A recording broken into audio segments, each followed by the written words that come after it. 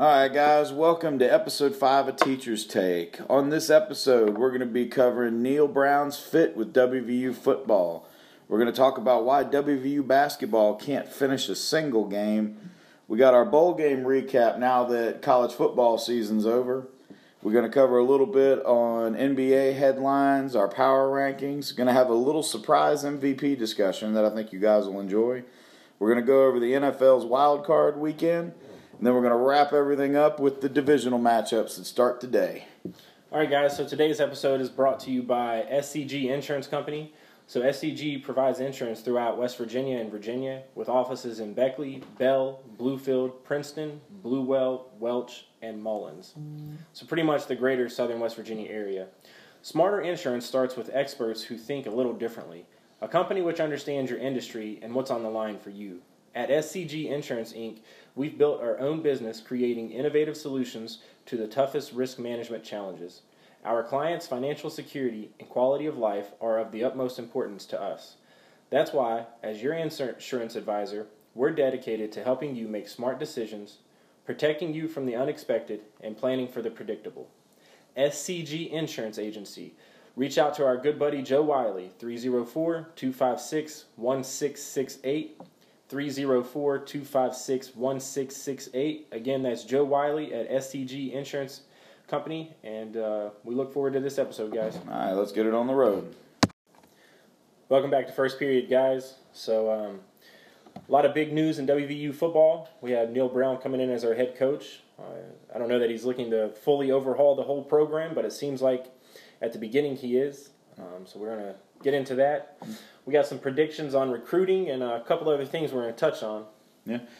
Well, Neal Brown's going to have to take over this program from what Dana left it. Mm-hmm. And, right now we're not going to have a whole lot coming back. Long's already declared for the draft. Greer's gone. Kajust. I mean, he's pretty much coming in with a barren. He is. He doesn't have a complete roster, and he has quite a few scholarships to offer. One of the things he mentioned in his acceptance speech was he didn't look to bring guys from Troy. He didn't want to pull guys away from his university. I think some people might have taken that out of context. He didn't say that he wasn't going to go after transfers. He just wasn't going to go after transfers at Troy. Yes. I think the biggest thing coming in though is he really is going to have to overhaul the program because most of our assistants and a lot of our support staff, they're gone. They went, they went with Huggins. I read this morning that Gibby is officially gone. Don't know where he's going to go, but he is going to coach. It's late in the year, so maybe he takes a year off. Again, he still has guaranteed money on his contract. Mm-hmm. Great guy. We could argue over him both ways, either way you want to go, but yeah. I think for me, what's interesting moving forward is Koenig, the defensive coordinator. What changes is he going to bring? Yeah. Well, the thing is, being in the Big 12, you know that you're going to have a guy that knows how to defend the pass very, very well. And you're going to have to the thing with the 3-3-5, it's a gimmick of a defense, but it puts DBs on the field. It puts defensive backs on the field. Yes. And when you're trying to cover the pass, you need faster guys that can match up with your slot receivers or your big, fast tight ends because you're running 3-4 wide receivers. A linebacker at 240 can't do the same as a DB at 215 that can run a 4-4 or 4-3 compared to the linebacker running a 4-7, 4-8. Yeah, and really for me, if they can get a defensive coordinator in there that runs either that 3-3-5 scheme or maybe even a 4-2-5. I think that's who runs. I think you mentioned at TCU. Oh, Gary Patterson's the D coordinator there. They run like more of a 4-2-5 scheme out of that, and it's similar to the 3-3-5, but you're getting more of a pass rush. Right. You're kind of sacrificing maybe one extra coverage on like a tight end or out in the flat, but with that 4-2-5, you're getting that extra edge rusher in there, and you're getting somebody to fill a gap in the middle. Who knows? Maybe that'd be a better fit in the Big 12 because TCU seems to be able to run it pretty effectively. Pretty effectively. I read Koenig. He stated that he doesn't have a brand of defense, so to speak. I think great coaches acknowledge that, and great coaches embrace that. Year to year, based on your talent, you have to make changes. Yes. So if your talent allows you to run a 3-4 traditional, run it. Yes. But if your talent doesn't, the best guys have to be on the field. So if your best guys aren't on the field, you're not going to be your best football team. Well, I mean, just speaking from a coach's perspective, you got to play to your team's strengths. And if you're, like you're saying, if your team's strength is a 3-4 or a 4-3 or a 3-3, whatever you want to run, you got to play to that strength. And I have a feeling, just with Brown coming from Troy, which is down in the southeast, I have a feeling that within the very near future, you're going to see more of a recruiting trail going from Morgantown down through Virginia, down through Florida, Georgia, Alabama, Mississippi. We're going to hit that southeast hard. Yeah. And I'm not knocking the Texas and the Oklahoma and the California people. Football is different in the southeast. Like growing up in South Carolina, it's different. It's a lifestyle. It is not a sport that you just so happen to play. It is a lifestyle. And if he can get some of these kids that come from Alabama, those linemen, those wide receivers from Florida, and then get a quarterback from Georgia or a quarterback from Pennsylvania or places that give you traditional good quarterback play, he could make something here. We could have the next Don Nehlen, but he's got to be able to recruit, especially being in the Big 12. I think he's proven that he can run a program and that he can recruit at Troy. Troy is not a prestigious university, and they're not a major conference, but the success that he had there and the way that he ran his program, I think it speaks for itself. One of the big things, that's one of my go-to phrases, right? One of the big things. Something that's interesting for me is he's a Kentucky guy. You know, he's from over there on the border by West Virginia and Kentucky area.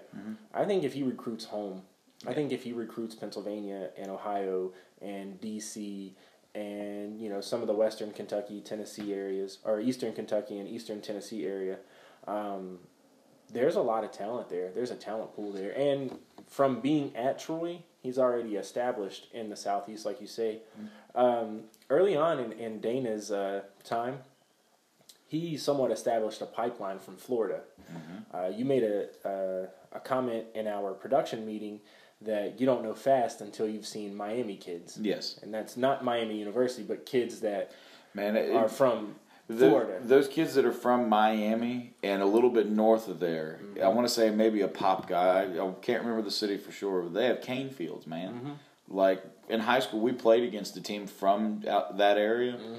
They were blazing by us, and we had kids that ran 4.4s, and they made our guys look slow. I mean, and that's the difference, man. They're out there chasing rabbits in sugarcane fields, and we're out here running bleachers and running on a track every day of the year. Right. Well, and it's 5 months out of the year, you can't even go outside to run. Exactly. Like, and that's the problem. But the difference is like with Brown, and this is going against what I said last week, compared to Fickle and Brown. Brown, like you're saying, he fits the recruiting mold. He can get out and recruit. Fickle, I have a feeling, has kind of maybe been one of those guys where he has to rely on his staff, his staff to go out and get, which is kind of bad, but it's one of those deals. So I think Neal Brown, kudos to you for nailing it on the head last week, and I'm excited to see where we go from here. I will say his personality fit in the week of it being an official announcement, and listening to his introduction. I like the guy, man. Either he's a politician or he's a damn good coach. Yes. Because he says all the right things, and he makes me want to play for him. I mean, I would want my son to play for that guy. He is a stand-up guy. He's family-oriented. He wants to have fun, and he wants to work, and he wants to bring success. And he has familiarized himself with our program, and he brought out a tidbit that I didn't even know. Yeah. We're the 14th winningest program in the nation. Thank you, Don Nehlen. Yeah, exactly. Yeah. I mean, and think about that. I mean, There are 13 other programs that have won more games than WVU. Yeah. Out of how many? 100 and... It's like 121. 121, and we're 14th. Yes. That is tradition. Yes. And that's not... We're not nationally spoke of as that, but I think that kind of sets it in its place. And for him to do his research and bring that out to the public, I kudos for that. Well, I feel like his press conference was almost a shout to some of the recruits that have committed right now. Mm-hmm. And he's saying, stick with it, come to us. Mm-hmm. And honestly, I'm all for it because these kids need a guy like him to be in charge. Mm-hmm. I think you and me were talking earlier in the week, and you made the comment that Holgorsen was that guy that the players wanted to hang out with. Yep. Whereas Neal Brown could mentor these kids and guide them down the right path. And that's no knock on Dana, because Dana was a cool guy. And he was the cool guy. Yeah. He was your AAU coach. Yes. But Neal Brown is that father figure that some of these kids need. Right. He is that guy that these kids can rely on for life. Mm-hmm. His assistants are the cool guys. Mm-hmm. He is the leader. Yes. And I think that's...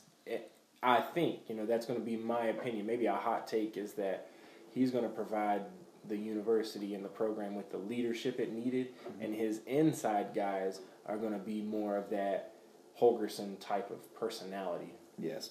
And I'm like I said before, I'm hoping that this works out for the university, and I honestly think it will. I think the Big 12 is going to get a shot in the arm with this guy, and we're going to catch lightning in a bottle. I'm going to say next year we're bowl eligible. We're 6 to 7 wins bowl eligible. Mm-hmm. And, I'm kind of there with you. I'm actually going to take it a little bit further. I'm going to say possibly 8 wins. And just because of the Big 12 and the fact that we get to play the Kansas, and I have a feeling that... Les Miles.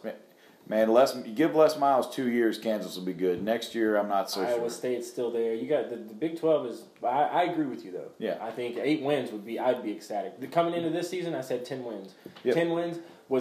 10 wins was very attainable. Yes. Right. The national championship or the playoff was the ultimatum. Yes. But realistically, 10 wins, I'm content. Yeah. We underachieved. We lost the North Carolina State game that we should have played. The year before, I said 8 wins. That's reasonable. 8 wins. We ended up with 7 wins. So I say 6 to 7 wins next year, and we're bowl eligible. I think we very well could win 8 wins just by the burst of energy that a new coach can put into a new program. Yeah. And I want to see this guy's offensive scheme in action against Big 12 defenses because in the Sun Belt, it's different down there. That Sun Belt Conference generally a run-happy league. In that league, he wanted to do more of an air raid, and I think that's going to fit more into the Big 12. From listening to his press conference, he has very similar principles to Dana and Mike Leach because they came from the same thread. Yeah. One thing that he does, in recent years, Dana has relied more on the run and been a little more balanced. Brown has actually percentage-wise, leaned a little more toward the run. You're looking at like a 55-45. A wrinkle in his offense that Dana never had, or maybe that he never used, is the option. He likes to run the option. But he still likes to put the 4 and 5 wide receivers out there, and he still likes to run the running back draws and the quick throws or the deep passes. The concepts of the air raid spread offense he will run, but he has wrinkles here and there that are going to differ, and I think we're going to see him run the ball a little more. Do we have a more level-headed Rich Rodriguez level spread, or what are we thinking? You know what? I think that brings up a good point. I think we have a mold of a Rich Rod and a Dana. And that's offensively, defensively, and personality-wise. Yeah. I think if you molded them in together, that you would come up with something similar to Neal Brown. That's good. All right. Well, that's going to go ahead and wrap up everything about Neal Brown and WVU football this week. We're going to go ahead and move on to second period, and we're going to talk about why WVU cannot finish a single game.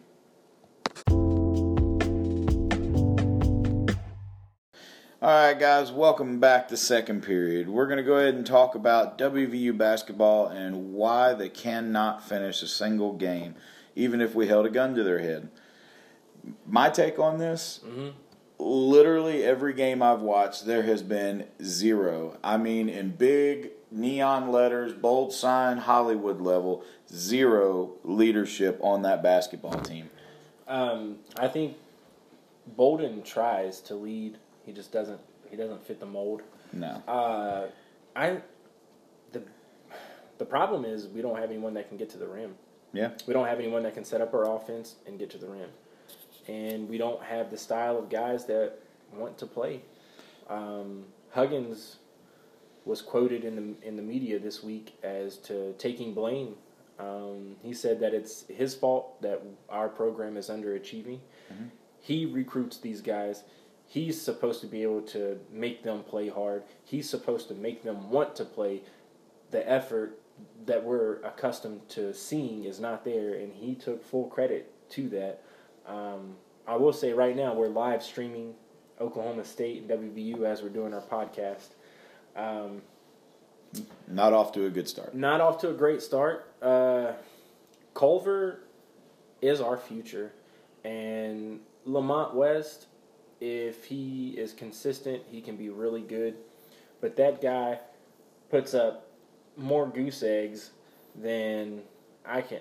I mean, that was last week, or the game against Kansas State was stupid. Yeah, he'll go. He'll score 26 points, and then the next game go 0 for 7. Yeah. And then the next game he'll score 22 points, and then the next game go 0 for 8. Yeah. And that's literally, if you look at his statistical stat line throughout the year, that is exactly how it goes. Yeah. I think it was Texas Tech earlier in the week when they got beat by 7. Mm-hmm. Like, I think he had, like, probably his worst game of the year. And I'm just kind of sitting there scratching my head, like, is this even the same guy? So, Huggins, whether there's truth to it or not, we're live streaming here to see if it's going to happen. Huggins announced that he was looking to lift the red shirt off of Trey Dooms. So Trey Dooms is a freshman coming in, and he's a gritty, grimy guard. He gets to the rim and he plays defense. And Huggins was quoted again in the media saying he does some things that he's not seen this year, and that he gets to the rim every day in practice, and we need that. Mm-hmm. So if he does lift the red shirt, we will see. 8-7, 0-3 in conference. That's a tough pill to swallow, man. Well, and we even made the comment a couple weeks ago. If they wanted a shot at the tournament, because they were riding that hot streak, they had won a couple games in a row. If they wanted a shot at the tournament, they needed to get at least 10 to 11 conference wins. Yeah, and 500 or better. Yeah, and right now they're in the hole 3 games. 3 games. And it's not like they haven't been in it. Like, that goes back to that leadership deal. They have no leadership, and because of that, it's showing. They've lost 3 conference games by a total of 12 points. How are you up 21 points in the second half and lose? How do you go up? How do you dominate all aspects of the game? All game. Every part you dominate, and you let it go. Well, I look at the Texas Tech game, man. Texas Tech comes into your house, they're ranked. Like, they're nationally ranked, and they are a good basketball team. And they had them by the throat, pinned down, and naturally, within the last 3 minutes, nobody's there to lead that team and guide them, and they let off the gas. Issa Ahmad is not that guy. Issa's a joke. He is a joke. You see what happened. Timeout against Kansas State, play of the game, you make a basket, your team probably wins. Yes. Right? What happens? Issa puts the ball on the floor. Misses his hand. Loses the ball. Turnover. We lose the game. Dude, I'm telling you right now, I've seen guys do that spin move in middle school basketball, and I've never seen them literally miss their whole hand. He missed the whole thing, throws it out of bounds, and then, like, I get what he was trying to do. He tried to play it off like it might have hit the guy, but then you look at all the angles, and it's like, no way. Bruh. Issa is not what anyone thought he was going to be. He was a highly touted recruit coming in, but he never had the effort from day one. He did not have the effort. He did not belong in Morgantown. He did not belong on Huggins' roster. And I think if he sets the tone for the culture for the players, because he is the senior leader. Yes. Okay? He has the most minutes on the team. Yes. He's been there. That's the problem. Issa Ahmad, you're the problem. Mm-hmm. Coach Hugs, you recruited the guys like you said, man. It's a disappointing season. We expected more. I'm sure that at the end of the season you'll reflect and you'll make changes and you'll bring in the right type of guys. Oh, I'm sure Huggins will make the changes. He's good for that. And you know, my friend that I work with, Bob Bolin, he's the old coach of Mountain State. Mm-hmm. He's even made the comment that, you know, Bobby's just going through this year. He's trying to just get everything in line. And I have a feeling that next year, if Huggins is the guy that I think he is and that everybody in the state thinks he is, he's going to come in with a full head of steam, and we're going to have a darn good basketball team come next season. I agree. I think what route was I going? Well, you know, we got Culver, too. Like, I meant to bring this up earlier. Culver, on the season, we were talking about how it's his future. Homeboy's averaging 12-8, and he's only played in 5 games. Well, speaking of Culver, I have a buddy who has some insight on the sports at the university. He said apparently Culver's mom insisted that he went to WVU because she wanted him to be coached by Huggins, and she was glad that Huggins benched him or suspended him for the first half of the season, that it was the character check that he needed, and he needs that positive, strict role model. And I think with hearing that, whether there's some validity to it or not, I can't say 100%, but I think that means that he's going to stick around, and if that kid sticks around, we have potential. We do, and if a guy like Culver can get a decent guard, and I'm not saying McCabe's not that guy, but he's not. I'll say it. He's not. McCabe, if he's going to be anything for our team, he's got to learn how to. He's small, and he's got to learn how to play within himself. This is the thing, man. I know you kind of support him, and I don't like not supporting him. I don't think he has the athleticism to play at this level and to impact the game enough. Are you saying like Big 12 or D1? Just Big 12. Big 12. I think mid-major, yes. he could, like Dayton. Dayton, yes. Liberty or Gonzaga's conference, something like that, absolutely. But to be in the Big 12 against those athletes where he's probably 6 foot with high heels on, and he's probably 180 with rocks in his pocket, and he's not fleet of foot, he can't jump, and you can see, if you watch him, if you really evaluate him on the floor, you can see, because I've been there too, when you're in high school, certain things work, you know, and when you're in AAU, certain things work, but when you get to that level, and you try to hit that same go-to move, and the guy's still standing right in front of you like you didn't do anything, it's not working. Yeah. And Huggins keeps him on a short leash. I just don't know that he has it. I really don't. I don't know that he has it. His shooting release is not fast enough. He can't create space, and he has a hard time seeing over the defense because of his size. Now listen, I will be the first to say I want him to succeed. I want him to do well, but I truly don't think that he can do it. Well, you know, all these things you're saying, like, I get it, but the guy that you just described as an ideal guard transferred from our team last year. Who's that? Teddy Buckets. Oh, Teddy Buckets was a forward. Teddy Buckets got buckets. Yeah, I mean, he might have been a forward, but that dude could ball. And he had one thing on his mind. When Teddy Buckets got the ball, he was going to the rim. Mm-hmm. That was it. Didn't care. Double team, triple team, didn't matter. He's putting the ball on the rim, and we're either going to get an offensive rebound or Teddy's getting buckets. Yes, and that's the kind of guy I think Huggins really needs. And I'm not saying that it has to be a guard. Mm-hmm. I'm just saying that somebody has to be able to work with Culver, either on a pick and roll, a pick and pop, something that we can work with them. In the confines of our offense, Culver is able to get the ball, but our guards don't always get it to him. And we're not always able to get into our sets. Mm-hmm. So our offense is designed to get guys looks in the mid to low post, and we look for some cuts and things like that. But when the shot clock runs down and you try to break down a pick and roll, we don't necessarily have a guard that can. When Beetle runs the pick and roll, Beetle's running the pick and roll to get his shot, and he's not looking to get to the rim. He's looking to get a three or a mid-range. Yes. Anyone else that runs the pick and roll, Chase Harler, the pick and roll so that he can hit the roll man or so that he can reverse the ball and try to get a shot. He's not looking to score. McCabe just can't get to the rim even on a pick and roll. He can't shoot over the switch on a pick and roll. So he's not really looking to do anything. Maybe try to get it to the roll man. Yeah. But they just can't generate offense with that. Really, getting the ball to the roll man is really McCabe's only option until he can learn to create space, like you were saying. He is 50 shades of screwed in that regard. Absolutely. And I wish him luck. I really think that Culver is our future. I think Lamont West needs to develop some consistency. Well, I was looking at the box scores for West earlier. Mm-hmm. Literally against Texas Tech, 0. Yep. Goose egg for West. Against Kansas State, 21. Yeah, like, that's how it is. Haley has played really good ball lately. My favorite player, Wes Harris, has taken a step back the past couple games. Chase Harler is still not doing much. Gordon playing some decent minutes, but he's still learning how to play the game. Yeah. Big man coming off the bench. Logan Rout is sometimes he'll play 10 minutes, sometimes he'll play 2.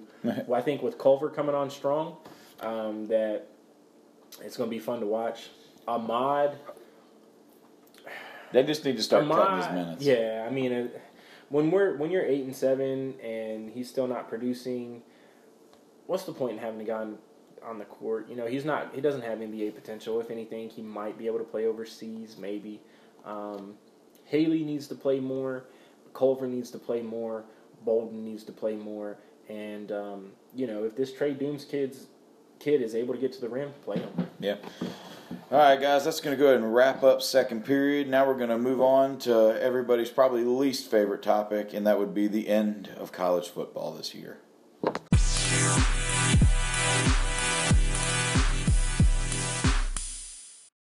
Welcome back to third period, guys.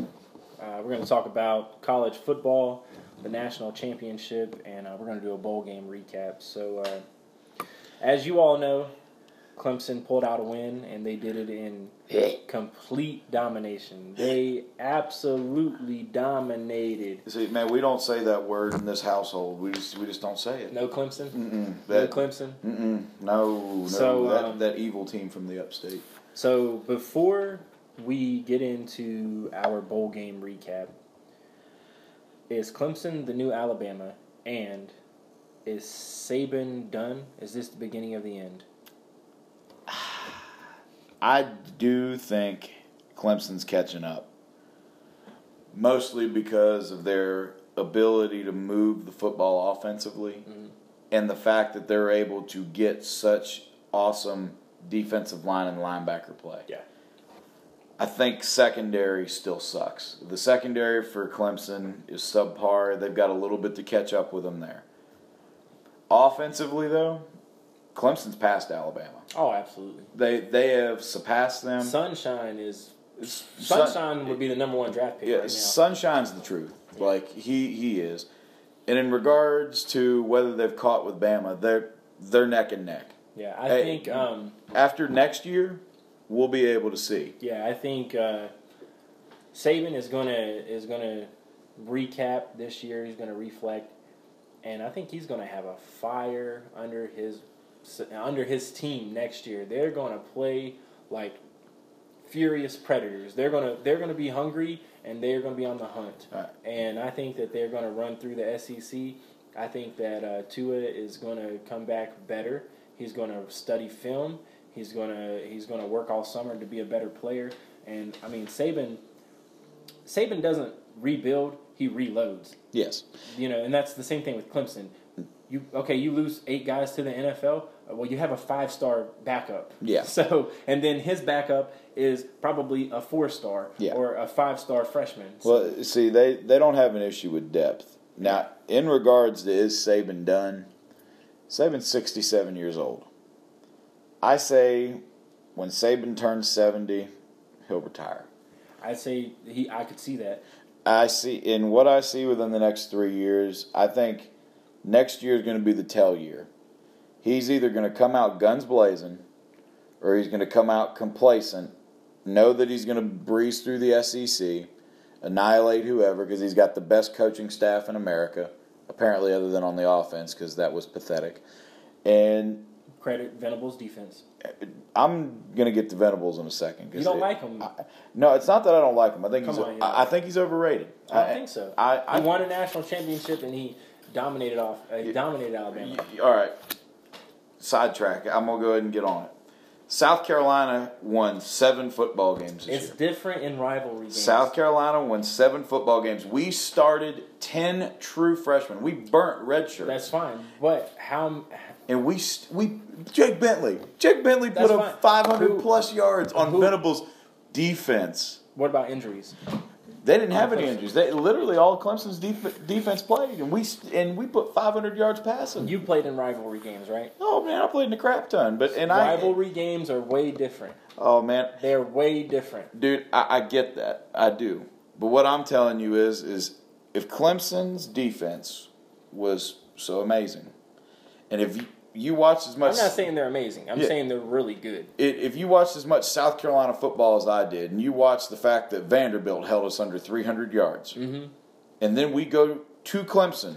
Well, and you have to acknowledge, too, they probably pulled stuff out of their playbook against Clemson that nobody else had seen. Dude, I'm telling you. Come on, man. No, I'm telling you. I watched South Carolina. You can ask my wife. Alabama gave up how many points to Citadel? Dude, I understand that, but they also sat them. They also sat people. Clemson didn't sit a soul because that was their senior day. It's a rivalry. I get that, but you can. I'm serious. I watched all their games. The fact that South Carolina put up 500 yards, they still lost. They still lost, but the thing is if they had any glimpse of a team, they would have beat Clemson that week. But they don't. Alabama, they started 10 true freshmen. The nation's statistical leaders in defense, majority are in the SEC. Yes. And Alabama put up pretty good numbers against them as a whole. They did. The whole season. Yes. So I'll take one fluke game against South Carolina. One fluke game. Because throughout the season, Clemson's defense was pretty solid. I don't know their national ranking, but they were pretty solid. Well, wouldn't you be good too if you played against Pitt? I'm not going to argue that either. Yeah, I mean when you're playing a 7-win team in your conference championship, I'm not going to argue that, but I will say they dominated Notre Dame, which probably didn't deserve to be there. Oh, they totally did. But in looking at that, Georgia was dominated by Texas, so I don't. And I'm not going to make excuses for them. No, that was the worst showing I've seen from Georgia since Mark Richt left. Yeah, so Clemson dominated Notre Dame, and then Clemson came in and dominated the best team in football. I think Alabama going into that game was the best team in football. Because I still had questions with Clemson. But coming out on the other side, I think it's clear-cut. Clemson is now. Clemson is developing into the Alabama of the last decade and the USC the decade before that. I can see that, but I'm still not sold on Venables. I think there's a reason why he's the highest paid defensive coordinator and he's yet to get a job, unlike previous assistants. Does he want a job? Dude, he's already applied for like 3. And he hasn't got picked because people see him for what he is. I'm telling you right now, Dabo Swinney, he is the mastermind behind a lot of this scheming. Absolutely. But, the first 3 or 4 championships Saban won, or national championships from 2008 to 2012, we didn't hear of Saban disciples. It wasn't until the 2013, 2014, 2015 you hear of Saban disciples. So maybe he hasn't earned his way yet. Well, the thing is if you look at Clemson's track record, they have always had the highest paid coordinators in college football. And what happens is the offensive coordinators get jobs. Tony Elliott, one of the co-offensive coordinators at Clemson, going to get a job somewhere else this offseason. He's going to leave. They've already got Chad Morris from years past. I think he was at SMU. I want to say he might be at Arkansas now, but I'm not 100% sure. It's either at SMU or Arkansas. They get coordinators jobs elsewhere, and Venables hasn't got a job elsewhere because people see him for what he is. Why would you want to? He's probably the highest paid assistant or coordinator. Oh, he is. What's he making, like $1, 2? He's making over $2 million just to coach one side of the ball. So I'll take $2 million. We're paying Neil Brown $3.1. I know, to run the whole program, and he's getting $2.1 to run defense. And what I'm saying is that if he's that good of a coordinator, he would have a head coaching job. I'm saying he schematically, game plan wise, he's damn good. Yeah, and he's proven that. Yeah. I think in the in the playoffs and in the national championship games when scheme matters most, because when you play in those games, you're going to pull out some things that you haven't necessarily showed all year, right? And you're going to run some schemes to confuse the quarterback or whatever it is, confuse the offensive coordinator. Schematically, he does. In the last 3 to 4 years in the playoffs and in the championship games, that defense has played well. It's played really well. And it's different. Week to week in the regular season, it's different because teams know what you do. You can get exploited more week to week than you can in the playoffs when you have more time to key in and scheme up and do things like that. Yeah. Now let's be fair. They pretty much had a bye with Notre Dame. Hey, I mean, either way, Notre Dame is still a power football school. If Notre Dame would compete in any power conference, they would compete for the championship in any power conference. We could agree on that. I could agree on that, but here's the thing. With them in the ACC, do you really think that they would have represented? No, they wouldn't have beat Clemson, but they would have probably, depending on which side they were on, they would have played Clemson in the championship, and they'd have put up a better show than Pitt. Same thing, if you look at the Pac-12, they're just as good as the best team in the Pac-12. Yeah. They're just as good as Oklahoma or Texas. They're just as good as Ohio State and Michigan. You know, so. Honestly, I thought Michigan was overrated most of the year. Well, they don't have defense. I mean, they don't have any offense. No. And when Patterson wasn't what I thought he was going to be up there. I thought he was going to have the Ole Miss level. You know what, though? You know what I say? The coordinator impacts that. Yeah. He is like the Joe Flacco. You know what I mean? They don't set him up with enough for sure plays to get him comfortable to develop his rhythm. Yeah. And then when you start seeing ghosts when guys start coming at you. So, well, now that we got on our big rant. Yeah. And by the way, Brent Venables, I hope you do get another job somewhere, and then hopefully it's in the SEC, so South Carolina can drop 500 more yards on you. Now, we're going to go ahead and cover the bowl picks, and we're just going to do a quick rundown, wins, losses, and that's basically it, guys. And now, before we get too far into this, Don, you care to go over the records on this one? The records. I'm sitting there at a hard and heavy 11-11. So we only picked 22 games. We didn't pick all games. We didn't feel like it. We didn't feel like every game needed touched on. So we picked 22 games. So who ended up winning that? I think it was my man Eli. He ended up being 13-8. Nothing to brag about, that's for sure. No, he. I was convinced by him that Purdue would be pretty solid, and I was let down. You were let down? Dude, I wanted to put my foot through the TV. Oh, yeah, man. I'm just picking. Oh, yeah. Dude, I'm telling you right now, just looking down this list, yeah, the SEC is not what it used to be. Like, they went, 7-7 in bowl season? Something like that. I think the SEC is still where you go if you want to go pro. I think it's still a good conference. I hate them. I hate SEC bias. I know Eli is a big SEC fan, but I just don't like them. Yeah. I think we covered up into the... We got the AutoNation Cure Bowl. We had Louisiana Lafayette versus Tulane. That was our first game. Yep, and then so we both lost that when we picked Louisiana. Yep. Arizona State lost to Fresno. And I got that one because they absolutely annihilated them. And I picked Herm Edwards with that. Yeah. We both picked Appalachian State over Middle Tennessee. Yep. They had a fair showing. UAB, we talked about that one in depth. They annihilated Northern Illinois. It's very impressive. San Diego State versus Ohio, that game did not go as anticipated. No, well, that quarterback for Ohio, man, Bill Fred guy. Yeah, just like what I was talking about in the bowl picks, he absolutely owned the game. Doc Holliday had his crew fired up down there at Marshall versus South Florida. South Florida almost just didn't show up, man.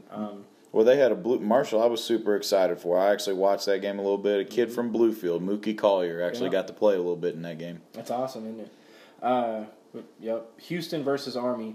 Houston, their program was just in shambles, in my opinion, and Army really just played solid. Well, I mean, they didn't have Ed Oliver. He sat out for like the 6th week in a row, and then the coach. I think the coach pretty much had a notion he was going to get fired or let go. Yeah, but kudos to Army. They absolutely had a killer showing. Who would have thought Troy versus Buffalo when we picked this game? Who would have thought that the coach down there at Troy would be at WVU right now? So Troy pulled out that win as a Dollar General Bowl. It provided Troy with their 10th win of that season, right? Yep, and then I picked Buffalo, and Khalil Mack wasn't walking through that door, so No, they didn't have a prayer.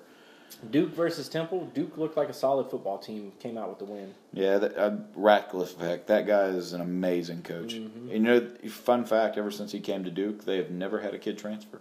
That's pretty amazing. Mm-hmm.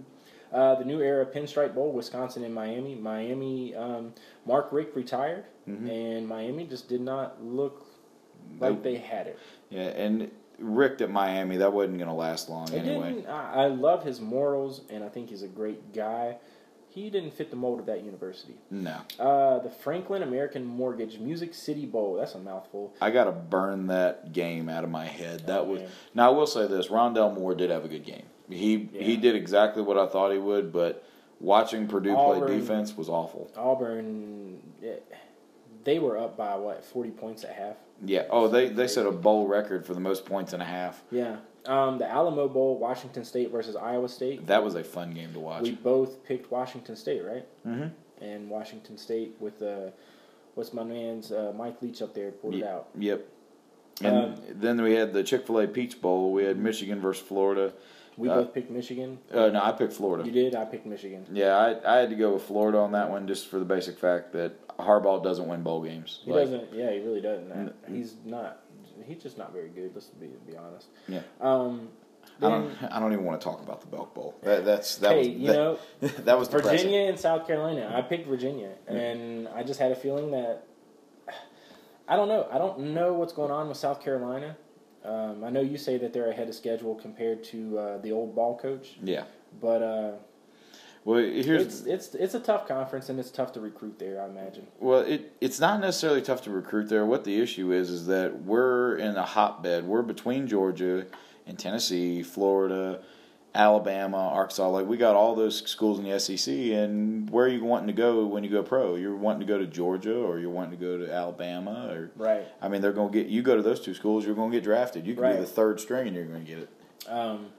Then we had the. We're going to skip the playoff. We'll come back to it. The Military Bowl was Virginia Tech and Cincinnati. I picked Virginia Tech. And I picked Cincy with Luke Fickell, the guy who was the second candidate for WVU. And who came out with that win? Cincinnati. And then Hyundai Sun Bowl, Stanford versus Pitt. I picked Stanford. I did too. And they came out with the win on that one. Utah versus Northwestern. See, I went with Northwestern on that pick. I absolutely love watching Pat Fitzgerald coach teams. I agree, and I picked them as well, and they came out with the win. Yeah. Mississippi State versus Iowa, the Outback Bowl. Yeah, that was actually a fun game to watch. Mississippi State had a few chances there at the end, but Iowa and Kirk Ferentz, that coach, they were a well-prepared, well-coached team, and they just held their own and ended up getting the win. So free coconut shrimp for folks.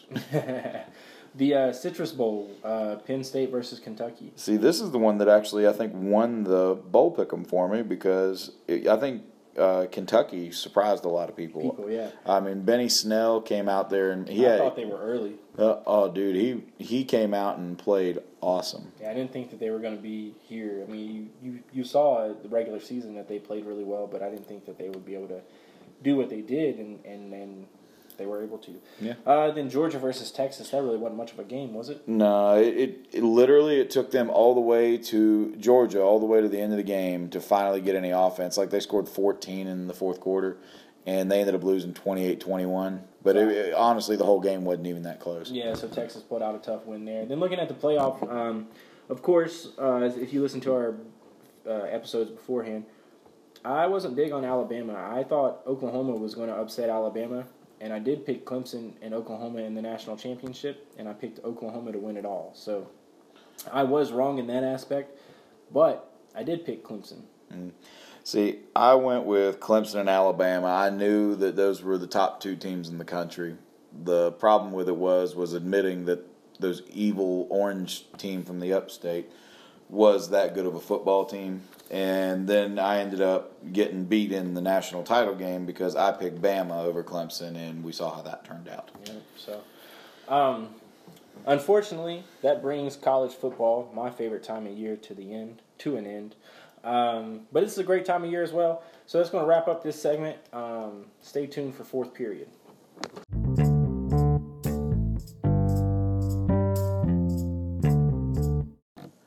All right, guys, welcome to fourth period. So we're going to go ahead and have a bell ringer for this period. Don, who do you think is your MVP for the year right now? My MVP for the year right now, as it stands right now, James Harden. Okay. James Harden is statistically the best player in the league right now. I think if you look at his ability and what he's done this season since Chris Paul has been down is phenomenal. He's daggone near averaging a triple-double. He gets to the free throw line. He creates for his teammates. He knocks down shots. He's not the greatest defensive player, but he's had improved efforts over the past. So right now he's averaging 34, 8 assists, 6 rebounds, right? Mm-hmm. That's a pretty daggone good stat line. Mm-hmm. His knock is the defense, but I think the Rockets are better fit without Chris Paul. I think if they had another shooter and somewhat of a creator, they don't need another ball-dominant guard. They need just someone that can give them about 20 points a game, someone similar to who they have in an Eric Gordon. Mm-hmm. Maybe if they had like a stretch 4, you know who they need? Yep. Trevor Ariza. Yeah, that would definitely come in handy. He's fun to watch. He's quirky. He's unorthodox. He can do things that you don't typically see. He gets away with a lot. He's kind of a little Manu Ginobili-esque with the way he plays and the irregular. I can't say the word. The weird motions he has and the way that he creates space and gets to the rim. It's just different and it's fun to watch. And he puts up numbers. Yeah. And you see, my takeaway for the MVP is the Greek Freak, Mr. Antetokounmpo himself.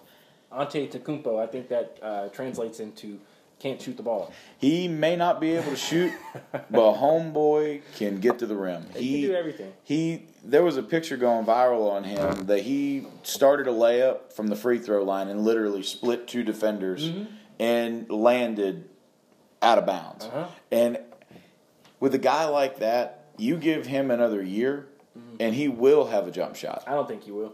I think he's going to eventually get a jump shot. I don't think he has the mechanics. I think, solely my opinion, I know he has the work ethic. I think that he's fallen in love with the weight room because if you read a lot on him, he's put on a ton of weight since he came into the league. Oh, he has, dude. When he got drafted, he weighed like 200 even, and now he's up to 242. Yeah, so I'm not sure that he will be able to develop a jump shot. I'm not sure that his mechanics will allow him, and his arms are so long and his hands are so big, and to be, how old is he now? He's let's see, 4 years. 20. He's 20. He's 24 years old. He's 24. At 24 years old, if you haven't developed a jump shot, how can you tell me that you're going to? But here's the thing: you talked about that work ethic. He's got that kind of work ethic that I feel like if somebody tells him he can't do something, he's going to do everything in his power to go out and prove them wrong. I can give you credit for that. Phenomenal player. Absolutely phenomenal. He dominates the game as well. He gets to the rim. He demands a double team, and he scores over double team. He rebounds the ball. He's a good assist man. But like I've told you before, my biggest thing, the regular season is fun to watch, but when it comes to the playoffs and that floor shrinks and they game plan to him and he's not able to knock down those shots, I think it's gonna cripple their offense and it's gonna make it difficult for them to score. We'll see. I think he's gonna. This is why I think the biggest reason why he's kind of like you remember LeBron in what was it, the year that he took Cleveland to the finals before he went to Miami. That was when we were still in high school, and that was something like it was when they played the Spurs, and the Spurs just beat. Yeah, they just beat the crap out of them. It's going to be something similar to that. Yeah. I don't think they're good enough to make the finals, but if they did, I think it would be something similar to that because LeBron at that time was a lot like Giannis is right now. Yes, and eventually LeBron learned how to shoot. LeBron always knew how to shoot, and he always took shots. LeBron has always averaged. Giannis doesn't shoot. He does not shoot outside of 15 feet. But he also has Eric Bledsoe, and he doesn't need to shoot. So, I mean, LeBron had guys too. I'm just saying, it's not even in his game, in the design of his game or his mentality to do it. And there's going to be a time where he's forced to do it, and in the regular season, if you're not doing it, you're not going to miraculously do it in the playoffs. Yeah. Well, probably my biggest reason, along with me thinking that eventually he's going to develop into something in season's future, because this season, MVP-wise, I think he's going to win it because he is the most valuable player to that team, and that's not knocking James Harden. I mean, here's the thing: if you take Harden off of the Rockets right now, there might be 8 seed, 9 seed, maybe. I think if you take Giannis off, they're still a pretty good team. You think? Chris Middleton, Eric Bledsoe. Dude, they had Middleton before him, and they made the playoffs 3 or 4 years ago when he was averaging 8 points a game. I know, but here's the thing with Middleton, it just depends. Like Middleton is one of those guys where, because I grew up watching him at Porter-Gaud down in Charleston. And he played at Texas A&M, but he's a good player. He is a good player, but here's the thing: he can't carry a team. Giannis can literally take this team and carry them. Now that they've given him power, as opposed to when he was a younger kid. Mm-hmm. He's one of those guys. I mean, he's averaging 26, 12, and a block and a half a game, along with 1.3 steals a game. He dominates the ball on both sides.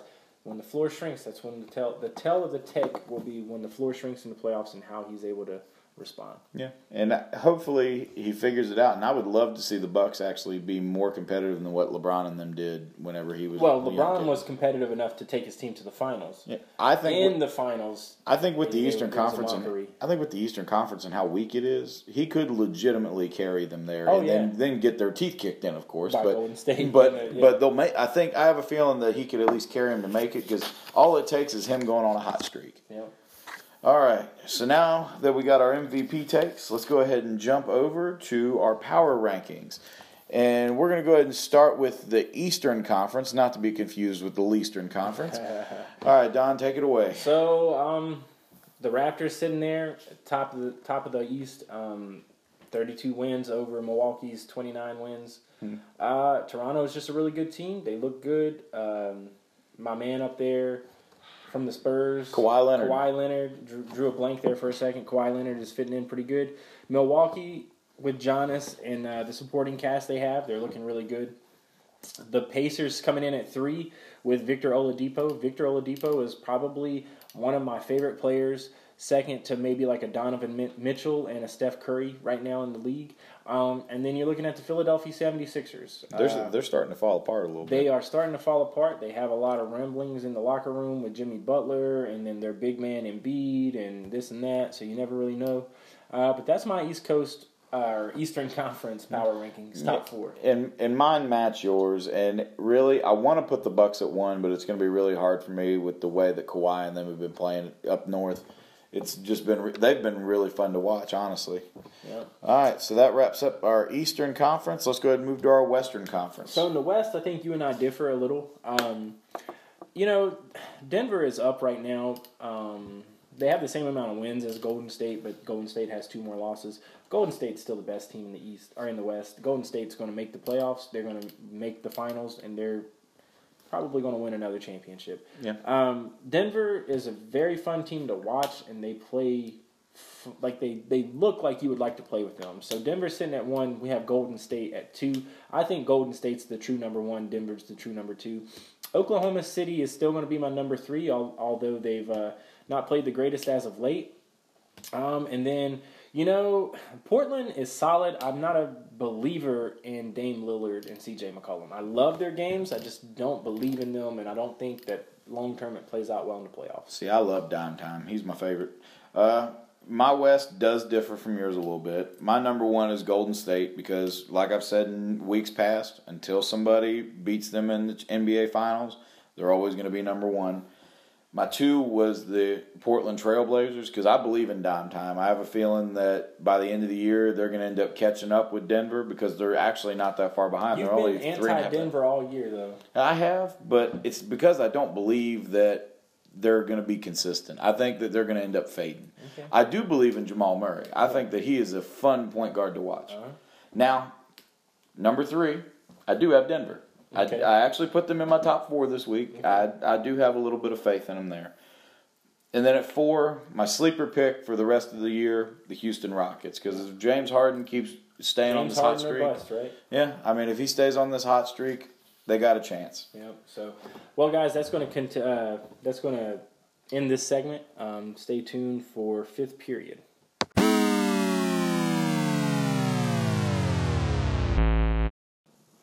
Welcome back to fifth period, guys. We're going to do a rundown of the playoff picture in the NFL. We're going to go over the AFC, NFC action, and give you some Super Bowl picks.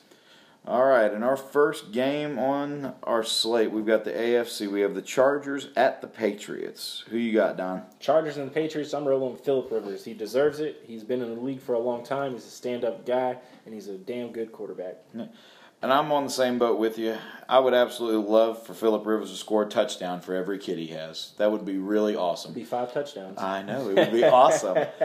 All right, so now on the second part, we've got the Colts and the Chiefs. Yep, and it's at Arrowhead. Yeah, so for me, I'm rolling with the Chiefs. I think Patrick Mahomes can make up for Andy Reid's shortcoming. See, me, they proved me wrong last week against the Texans. I'm just going to roll with them. I'm going to roll with them until they prove me wrong again. Is that some bias because of the wife? Nah, surprisingly not. I actually really like that right guy. I really like him, and I like Andrew Luck. I'm going to go ahead and roll with them over the Chiefs in my upset pick of the week. Fair enough. All right, well, we're going to go down to the NFC. We'll come back and make our championship game predictor, but we're going to go down to the NFC. We're looking at the Cowboys and the Rams, and they're playing out in L.A. Yeah, I'm going to pick the Rams over the Cowboys. I think the Rams are just going to be too much to handle for the Cowboys. I'm looking at the Cowboys are going to dominate possession, and they're going to put their imprint on the game. And I think that it's going to be a 27-24 type of game, and the Cowboys pull it out. Oh, man, Dak or bust. Kind of. Then you're looking at Saints and the Eagles, man. The Eagles, wow. So we wrote them off. Our first episode 5 weeks ago, we wrote them off. Yes. We legit wrote them off. I know, about to say, they kind of maybe they heard this and they used it as bulletin board material.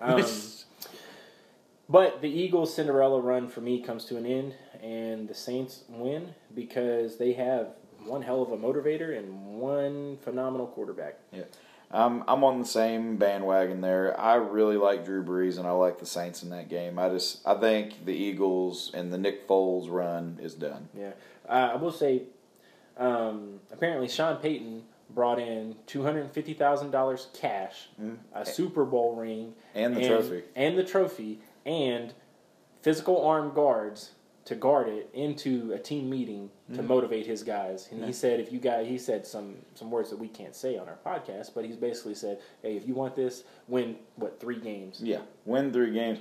And the really cool thing about it is that's a good motivational tactic because each Have you ever seen, the most money I've ever seen was like $10,000 cash. Yeah. Right? Like you think of $250,000, you see it in person, like you could feel it and touch it and see it. Yeah. Well, and the thing is all those NFL guys that are in that locker room, they have a bonus in their contracts that if they make it to the Super Bowl, they get an extra $250,000. Right. I mean, I'm all for it. Absolutely. Well, bringing it back in, so in the AFC, so if our picks stay true in the AFC, I'm going to roll with it's the Chargers versus the Chiefs is who I would have lined up, right? And I'm going to go with the Chargers. I believe Phillip Rivers is going to pull it out, and Phillip Rivers is going to make it to the Super Bowl.